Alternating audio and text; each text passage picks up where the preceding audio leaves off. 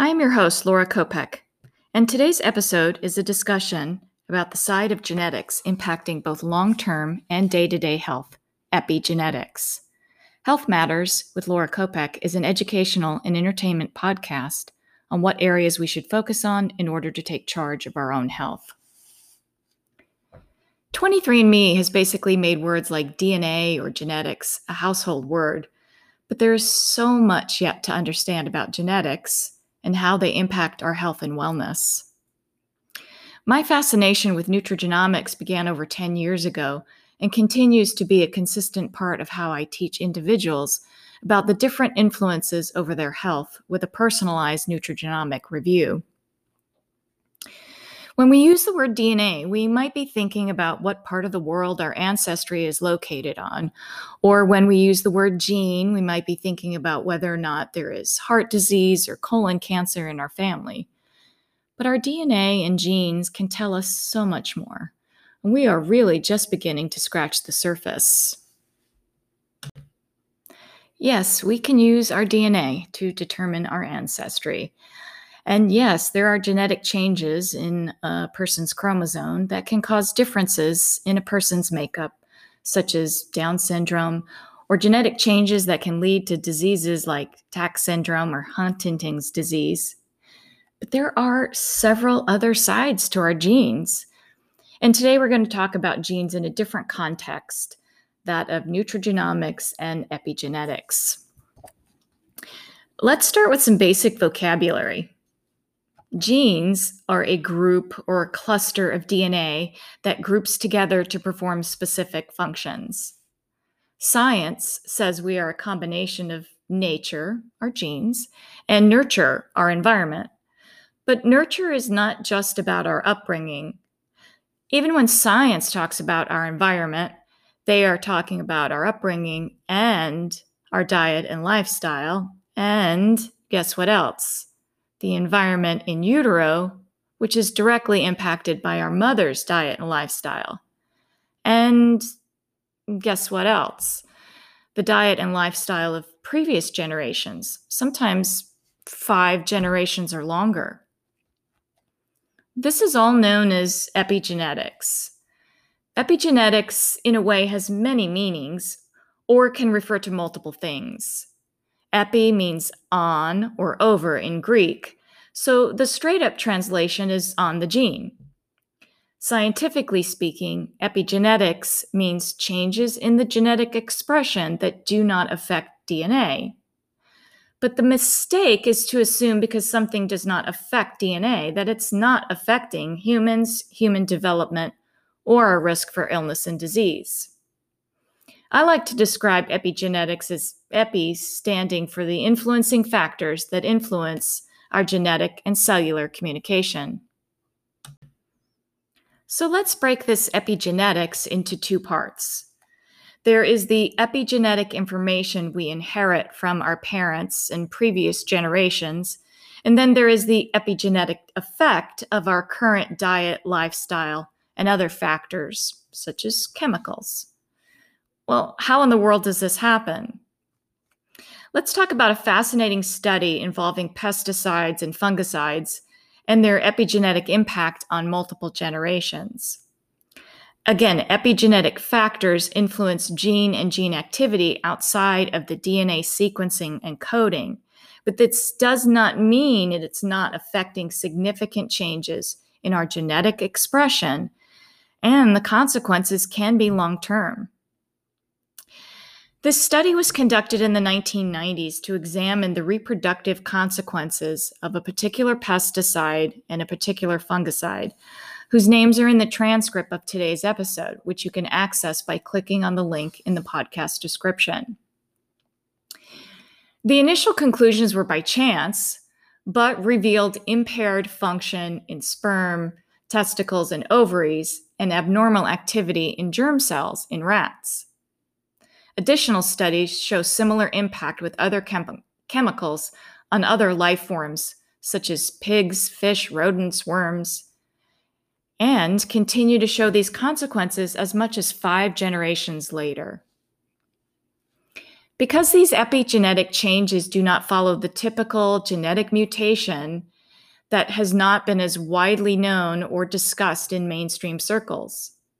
But as the topic of genetics becomes the language of diagnostic medicine, pharmaceuticals, vaccines, preventative and functional medicine, it's time to have real and simple understanding of the impact of our diet and lifestyle habits, both for the future of our own health and those of future generations. Let's move on to one of my favorite studies in epigenetics. Some have referred to this study as the Dutch study on famine and obesity. Scientists studied individuals born during a famine in the mid-1940s, and they found those individuals whose mothers had less to eat, therefore less nutrients, during the famine, during the latter part of their pregnancy, had changes in a gene called IGF-2, which stands for insulin growth factor 2 protein. This gene gives certain instructions about making protein, including when and how much. And how well this gene turns on and off was drastically affected by the prenatal environment, again, meaning diet and lifestyle. And these changes in the genes are expected to be passed on to the next generation for more than 6 decades. Here's another way to think about this in a little bit more of a simple analogy. Our cells communicate. If the cells during famine believe they are not going to be given enough nourishment to survive, they might alter their code to live on less nutrients. But then when the nourishment is normal for the next generation, their cells do not respond to food the same way, hence an increased risk for obesity and diabetes. Changes to a mom's diet during pregnancy has been shown in other studies to impact minor things like the color of fur in mice to serious things like increased risk for high blood pressure or a decreased ability to fight infection. But is it a done deal once someone has an issue with a particular gene that increases risk for something like obesity or diabetes or high blood pressure? What can be done once these epigenetic changes are passed on to the next generation? Well, if you know your risk for diabetes is higher than that of a person without the genetic influence, you can choose to make dietary changes to minimize your risk. You can choose to be more proactive in your prevention of those risk factors. This is one of the benefits of having a nutrigenomic genetic panel, is to determine where you might optimize your diet and lifestyle to be your best version. There's a simple phrase we use in nutrition called "you are what you eat." And if we use this sentence in epigenetic terms, we are what we eat, what we put on our skin, how we sleep, and how we manage stress. To simplify, if part of our genes open and close to send information to our body, cellular communication, if you will, then we need to consider our environment, diet and lifestyle, as either a round peg into a round hole or a square peg into a round hole. Either they'll be a good match and we will have optimized the epigenetics of our day-to-day cellular communication, or there is not a good match. And let's face it, sometimes we are just not going to have a good match. But if we consistently ignore the cellular and genetic impact to the communication in our body by eating poorly and not placing importance on things like good sleep habits, then we may face consequences that were more in our control than we realized. It's super fun to have our ancestry genes tested and find out what percentage of our DNA comes from different parts of the world. But our discussion about genes needs to be bigger than that. And it begins with the impact to living organisms, including ourselves, based on what we do to those organisms. Some of our genetic changes are completely outside of our control, but we should talk about the ones that are within our control. This brings me to a term we should all know, and that is single nucleotide polymorphism, or SNP, otherwise known as a SNP. Sometimes this is also referred to as SNV for single nucleotide variant. These are not really mutations, although some of you may have heard them referred to as a mutation. These are epigenetic changes in our genes that are basically a variation or a permanent closure, so to speak. Now, some of these may have been inherited changes, but some can be acquired through our lives based on our diet and lifestyle and other environmental factors, such as age itself. What do these SNPs mean? Some increase risk for certain illness and disease, and some increase risk for nutrient imbalances, and those nutrient imbalances can lead to increased risk for other illness and disease. A lot of this research and assessment on these SNPs has not been around for very long, and we continue to see these studies evolve and grow. But in the meantime, knowing whether or not you have a particular variant can make a difference in your commitment to your diet, which might include supplements. In optimizing your own health and wellness, and in the education of health and wellness, we need to pay attention to these epigenetic changes and the epigenetic impacts to our health. But at the same time, we should not assume these genetic variations are the cause of many of our health issues. For example, let's take a look at a gene called VDR. This stands for vitamin D receptor. If there's a SNP on one or more of a person's vitamin D receptor, it might contribute in a small way to their decreased levels of vitamin D, but vitamin D absorption is not solely the responsibility of a vitamin D receptor. Our vitamin D levels are about how much vitamin D we consume and how well our body digests things like fats, which are important for a fat-soluble nutrient like vitamin D. Another example is when you look at a variation called MTHFR. This is one of the more popular SNPs. This one is often given the slang as MTHFR mutation. It stands for methyl tetrahydrofolate reductase, and it is an enzyme which assists in the conversion of folate to methylfolate.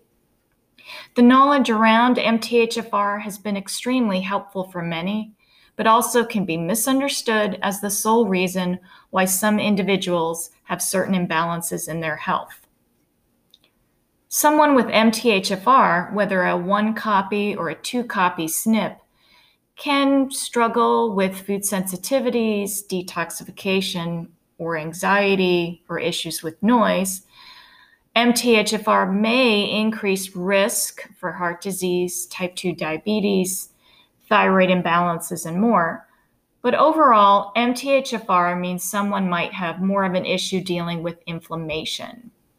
And those who have more issues with inflammation have to watch how much inflammation they expose themselves to in the form of processed food, chemical ingredients, and not caring for their health and wellness. Some misunderstand their MTHFR as meaning things like they can't get anesthesia when they have major dental work, or they might do mega doses of methylfolate. All I can say is supplements have risk, especially in high doses. So work with a qualified practitioner or educator who can guide you to make proper decisions with regard to your genetic variations that impact diet and supplements. What is also important to understand is this, quote, increased risk for illness and disease associated with SNPs. So you have 3 persons. Person A has the genetic variant which increases risk for type 2 diabetes, but eats healthy and exercises. They are minimizing their risk for the disease. Person B has the genetic variant and eats poorly. Well, they're aggravating their risk for type 2 diabetes. But person C has no genetic variant, but also eats poorly, struggles with obesity, and eventually comes down with type 2 diabetes. So we cannot look at increased risk associated with a genetic variant as a sure thing, or a diagnosis, it is neither because of the significant impact our diet and lifestyle has on a number of our risk factors. I think it is important to know our risks, but it is more important to empower ourselves with knowledge on how to minimize our risks by optimizing our health and wellness plan. I am your host, Laura Kopek, and today's episode was a discussion about the side of genetics impacting both long-term and day-to-day health, epigenetics. For a copy of today's episode, click on the link in the episode description. And for more information, go to my website at lauracopek.com. Thank you for listening, and join us again for another episode of Health Matters with Laura Kopek.